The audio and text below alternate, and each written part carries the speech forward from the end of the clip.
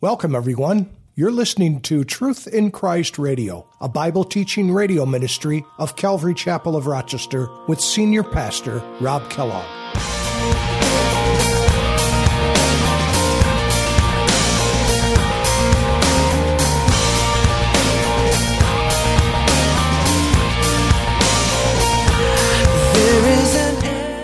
That nothing in the Bible is put there just because to fill up ink on a page. Everything is there by design. God knows exactly what He's doing, and He told things in advance, hundreds of years, sometimes even thousands of years before they come to pass. He tells us. Is He the author of the Bible? He's the only one who can see all things. He's omniscient. He's all-knowing. He knows everything. Isn't it true? From the end, from the beginning, He is the Alpha and the Omega. Does it surprise any of us that God is able to speak to the future as if it had already happened? No one else can do that. No other being in the universe can do that. Satan himself cannot do that. How can I keep from shouting your name? I know I am loved by the King, and it makes my heart wanna sing.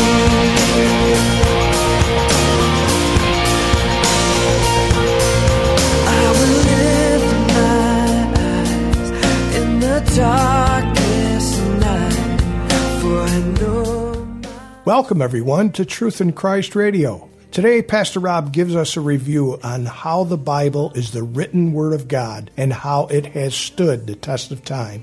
God has penned His will and plan for our lives, and as Bible students, we know that it is the inspired Word of God that is able to speak new life into our souls. It is 66 different books with 40 different authors that fit all together to give us God's plan and gives us a look into things of history and future prophecy. God speaks to us, but we have to take the time to listen. Let's join Pastor Rob with today's study. I'm going to do something a little bit different here this morning, and I pray that you'll bear with me. I really wrestled with sharing this again, but I'd like to. 2 years ago, I shared something a little more in depth, and this morning, just because it is Palm Sunday, I wanted to kind of give us like a very condensed view or an understanding of what Palm Sunday is and the significance of it, and how you can trust the Word of God and the prophecies that were spoken hundreds of years before Jesus rode into Jerusalem on that donkey. We're going to look at just a couple of things quickly this morning, and then we'll finish the last part of 1 Peter chapter 3. So let's just hang on. Now, you're going to see some figures up here on the screen, and it's going to tax you. No pun intended, because tomorrow's tax day. And you're going to see some numbers, just the thing you need to see before tax day. But I'm not going to get bogged down in the details. I'm just going to give you a very high-level understanding of this, just to encourage you and to remind you again of just the veracity of God's Word and how we can trust it and the truth and the accuracy of the Bible. But let's look at Matthew chapter 19. We're going to look at verse 29. Remember, Jesus, this was His last week on the earth. Well, actually, it wasn't His last week on the earth. He was alive for 40 days after His resurrection. But the week before He was crucified and ultimately risen from the grave. Notice what it says in Luke 19, verse 29. It says, "And it came to pass..." Everybody with me? Did I say Matthew?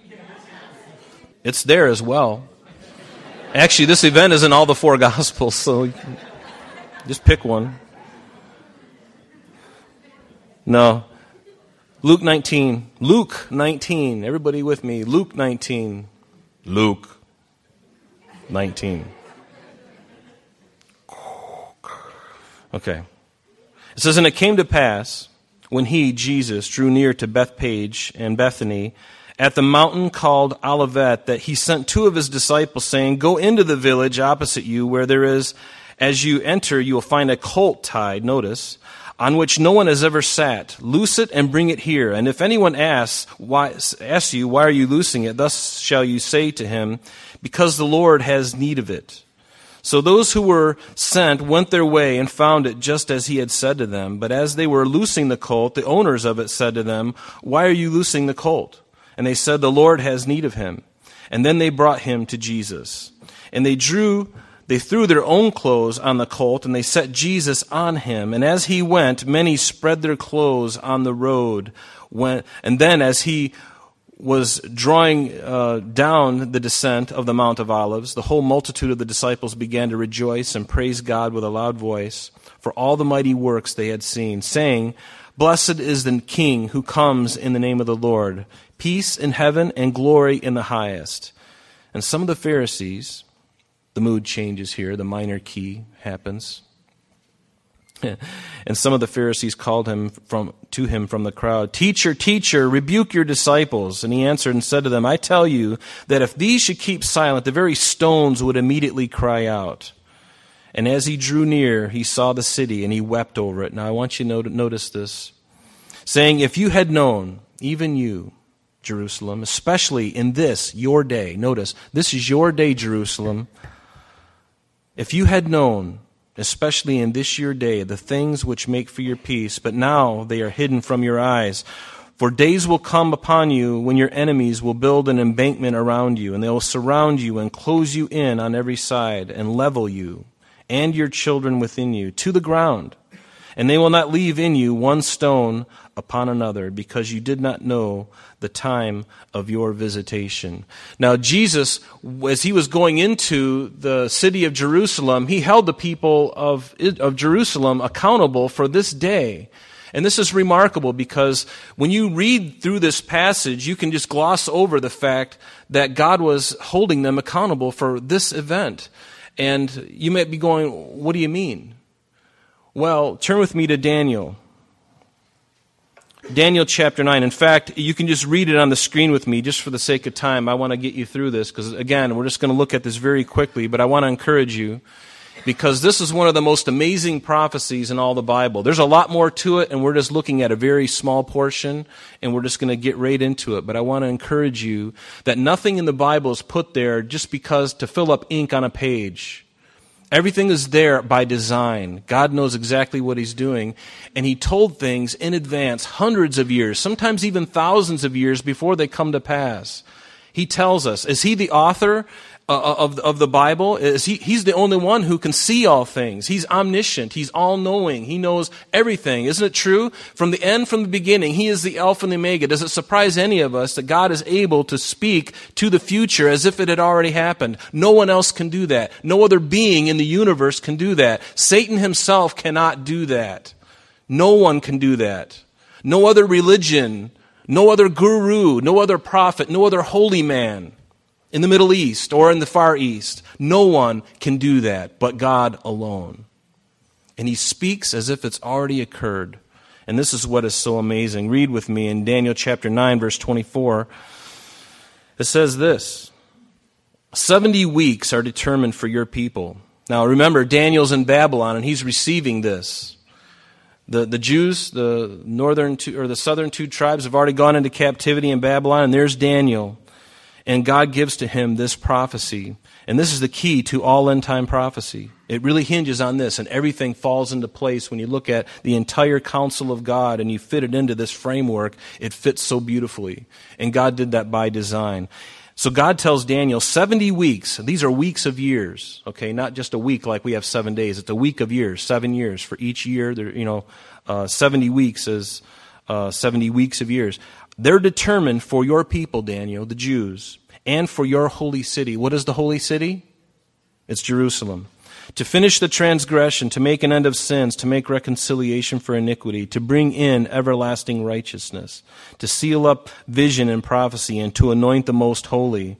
And then in verse 25 it says this, know therefore, and here's our thing that we got to look at right now. Know therefore and understand that from the going forth of the commandment, notice, there was a commandment given, not yet. There was a commandment to restore and to build Jerusalem. So from the moment that this command to restore and build Jerusalem until Messiah the Prince, there shall be 7 weeks and 62 weeks, otherwise known as 69 weeks. And the city shall be built again, and the wall even in troublous times. And after the 62 weeks, meaning after the 7 weeks and then the 62 weeks, Messiah will be cut off, literally be crucified. He'll be executed. but not for himself. And the people of the prince who is to come shall destroy the city and the sanctuary, and the end of it shall be with a flood, and till the end of the war desolations are determined. So he gives this prophecy, and this prophecy encompasses thousands of years. Thousands of years. So there is a decree that was given. Now Daniel, remember, was living during the time of Nebuchadnezzar, and then Nebuchadnezzar's grandson afterward, and then finally Cyrus, the Persians would conquer Babylon, and so there Daniel is, and he knows that their time of captivity is going to be 70 years. He learned that through Jeremiah's prophecy, and I think in Jeremiah 25. So he knows that it's coming to an end, their captivity. But there is a time after that, even yet future to Daniel when God was giving this to him, that God would deliver his people. And in fact, in the Bible, in this time frame from the time of Daniel and when Cyrus conquered Babylon, there were 4 different decrees that were given. And the first one was from Cyrus of Persia in 536 BC, and then following him, Darius, the Mede, who conquered after that, the king after that, in 519 BC, he gave another decree. And then Artaxerxes Longimanus in 458 BC gave another decree for the Jews. And then finally, the same king, Artaxerxes Longimanus, in 445 BC gave the decree. And we're going to look at that one specifically. But the first decree that was given by Cyrus was a decree for the Jews when Cyrus came into power. He, remember, at the end of their 70-year captivity, it was this king, Cyrus, who allowed the Jews to go back to their homeland and to rebuild their temple. And he gave them the materials to do it. But this prophecy, this first decree, cannot be what Daniel is referring to when it says the decree to rebuild the walls in Jerusalem there in Daniel. This couldn't be the decree. Because in 2 Chronicles, you can read this yourself, and if you want these slides, I can give them to you, just let me know. But 2 Chronicles 36 and Ezra chapter 1, it talks about rebuilding the temple, so it can't clearly be this prophecy or this time frame. What about the second decree by Darius in 519 BC?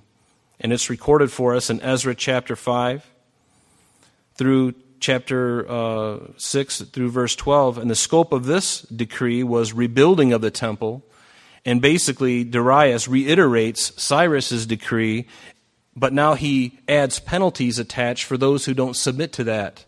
And so you can see how God was just using these pagan, heathen kings to bring about his plan. And isn't it wonderful that God would do that? That he would preserve his people through one of their most difficult times in history, and yet at the end of it, God was going to restore them back to their land. But what about the third decree? Well, Artaxerxes Longimanus, he also in 458 BC, he gives a decree, and it's recorded for us in Ezra chapter 7. But again, the scope of this decree is not to rebuild the walls. It's not to restore and to build Jerusalem. This one is specifically the provision for the priests and the sacrifices and the articles of the house of God.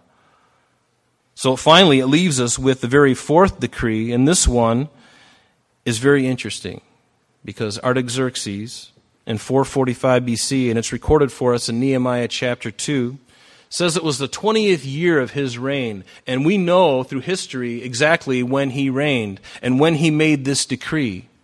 And the very specific decree was to repair the walls and rebuild the city.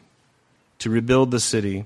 In fact, if we go back to Daniel, you can see up on the screen there, we can see God giving us a formula, giving us a time frame. He says to Daniel, before it even happens, a couple hundred years actually before it happens, he tells Daniel, from the going forth of the command to restore and build Jerusalem, from that time until Messiah the Prince, there's going to be 69 weeks of years.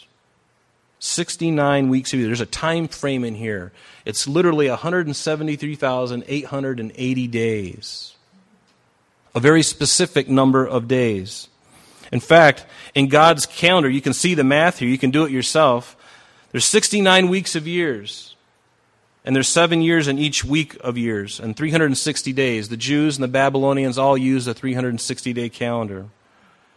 173,880 days from the time that this command was given until Messiah the Prince.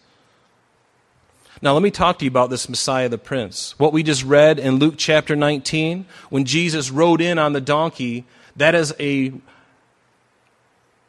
fulfillment of this prophecy. Can you see that? 173,880 days from when the commandment was given until he rode in on the donkey. In fact, it says in Zechariah chapter 9, it says, "Rejoice greatly, O daughter of Zion. Shout, O daughter of Jerusalem. Behold, your king is coming to you. He is just and having salvation, lowly and riding on a donkey, a colt, the foal of a donkey." Hundreds of years before it even happened, the prophet Zechariah writes exactly what Jesus was going to do.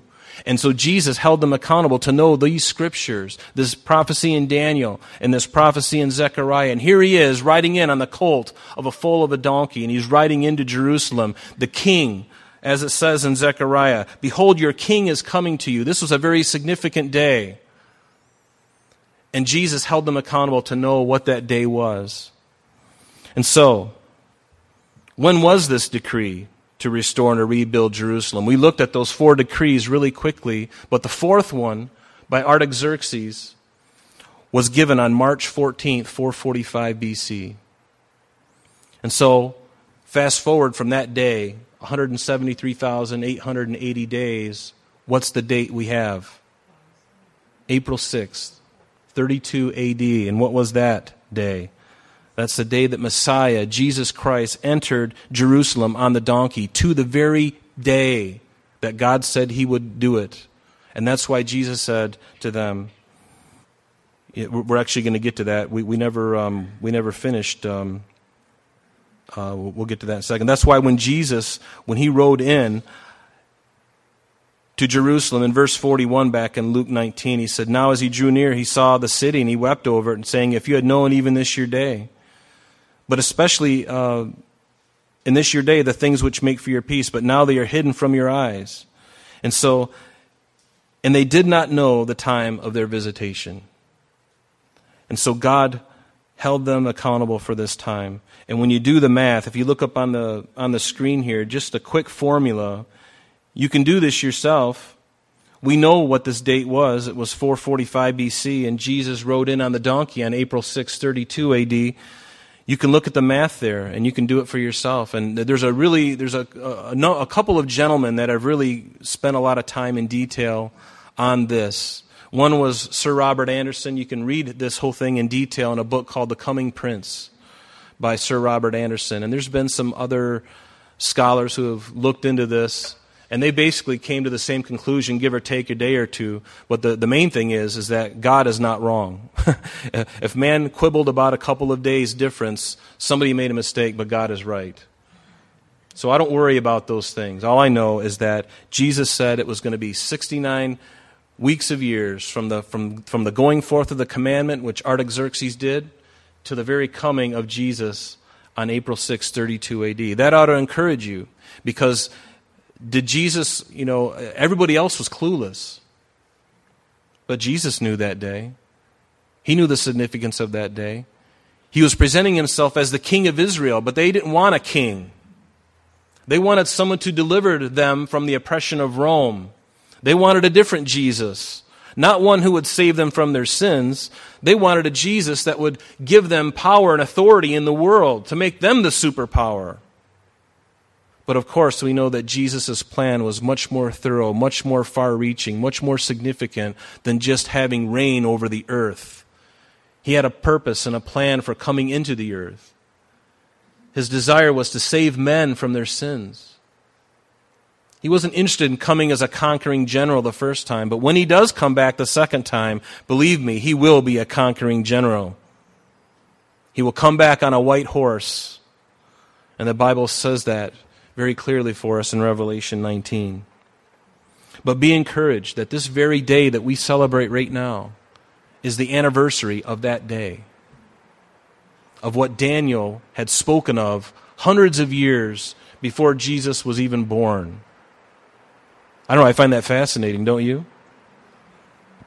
Fascinating that God knows what he's talking about. So be encouraged. You know, this week is going to be very interesting. I've always found that the Passion Week is a little bit different than other weeks. And so will you. If you're really desiring and loving Jesus Christ, don't be surprised if you find this week to be a little wacky for you, where your schedules get thrown up and things happen that are outside of your control, which everything is, actually. But I find that this week is interesting. But again, this Friday we will celebrate Good Friday. It's good for us. It's good for us because on that day, Jesus paid the price, the penalty for my sin, for your sin. We'll no longer ever have to see hell because of what he did on the cross on Friday. And then 3 days later, rising from the grave, defeating death and hell, having victory over all the dominions and all of the hordes of hell. O grave, where is your sting? O death, where is your victory? It's swallowed up in the victory of Christ on the cross. Amen? So be encouraged. God knows what he's doing. If you could open your Bibles now to 1 Peter chapter 3. We're just going to finish the last section here of Peter. I couldn't resist sharing that with you because it really is truly significant, and there's a lot more to that, and we glossed over it quite a bit, but that's okay. I wanted to give you a taste of it again because it is important to remind ourselves of just how accurate God is and how his word is true. And by the way, everyone around you, if you go to school, if you go to a university, no one's going to believe any of this stuff.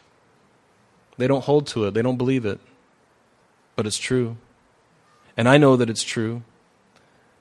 So be encouraged. Be encouraged. 1 Peter chapter 3. I got the reference right this time, right? It's not Matthew. 1 Peter chapter 3. Let's read it in context, just those handful of verses, and then we'll get into it. It says, for Christ, again, the context of this letter is suffering. The Jews, newly saved, in a world that's very hostile to the gospel. They're on the move because they're being persecuted, not only by their fellow countrymen, the Jews, but now Rome is coming after them. They're very aware of suffering, and Jesus is very aware of suffering too. In fact, this whole chapter is really about if Jesus suffered and you suffered, don't find it a surprise, and find encouragement in the fact that he suffered. And he suffered once for sins. But notice what it says in verse 18 of 1 Peter 3. It says, for Christ also suffered once for sins, the just for the unjust, that he might bring us to God, and being put to death in the flesh, but made alive by the Spirit, by whom also he went and preached to the spirits in prison, who formerly were disobedient, when once the divine long-suffering waited in the days of Noah, while the ark was being prepared, in which a few, that is, 8 souls, were saved through water. There is also an antitype which now saves us, baptism. Not the removal of the flesh, or the filth of the flesh, but the answer of a good conscience toward God. I'm sorry, that's all the time we have for today. But please join us next time when Pastor Rob continues our study in 1 Peter.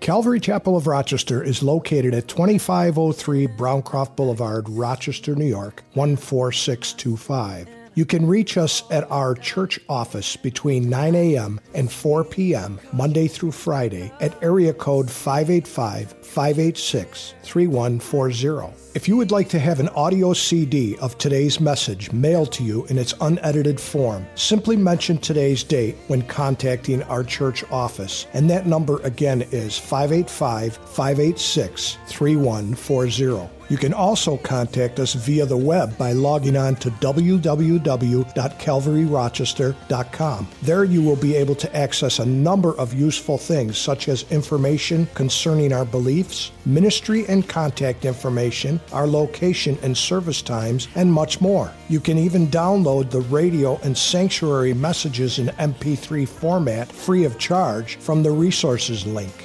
To listen to Calvary Chapel of Rochester Sanctuary messages or Truth in Christ Radio on your mobile device, just subscribe to both through Google Play or Apple Podcast. We are so glad that you could join us today, and if there is any way that we could bless you in your walk with Jesus Christ, please don't hesitate to call our church office. Remember, Jesus said, "I am the way, the truth, and the life, and for this cause I have come into the world, that I should bear witness unto the truth. Everyone who is of the truth hears my voice." May God bless you in abundance today as you walk with Him. And until next time, this has been Truth in Christ.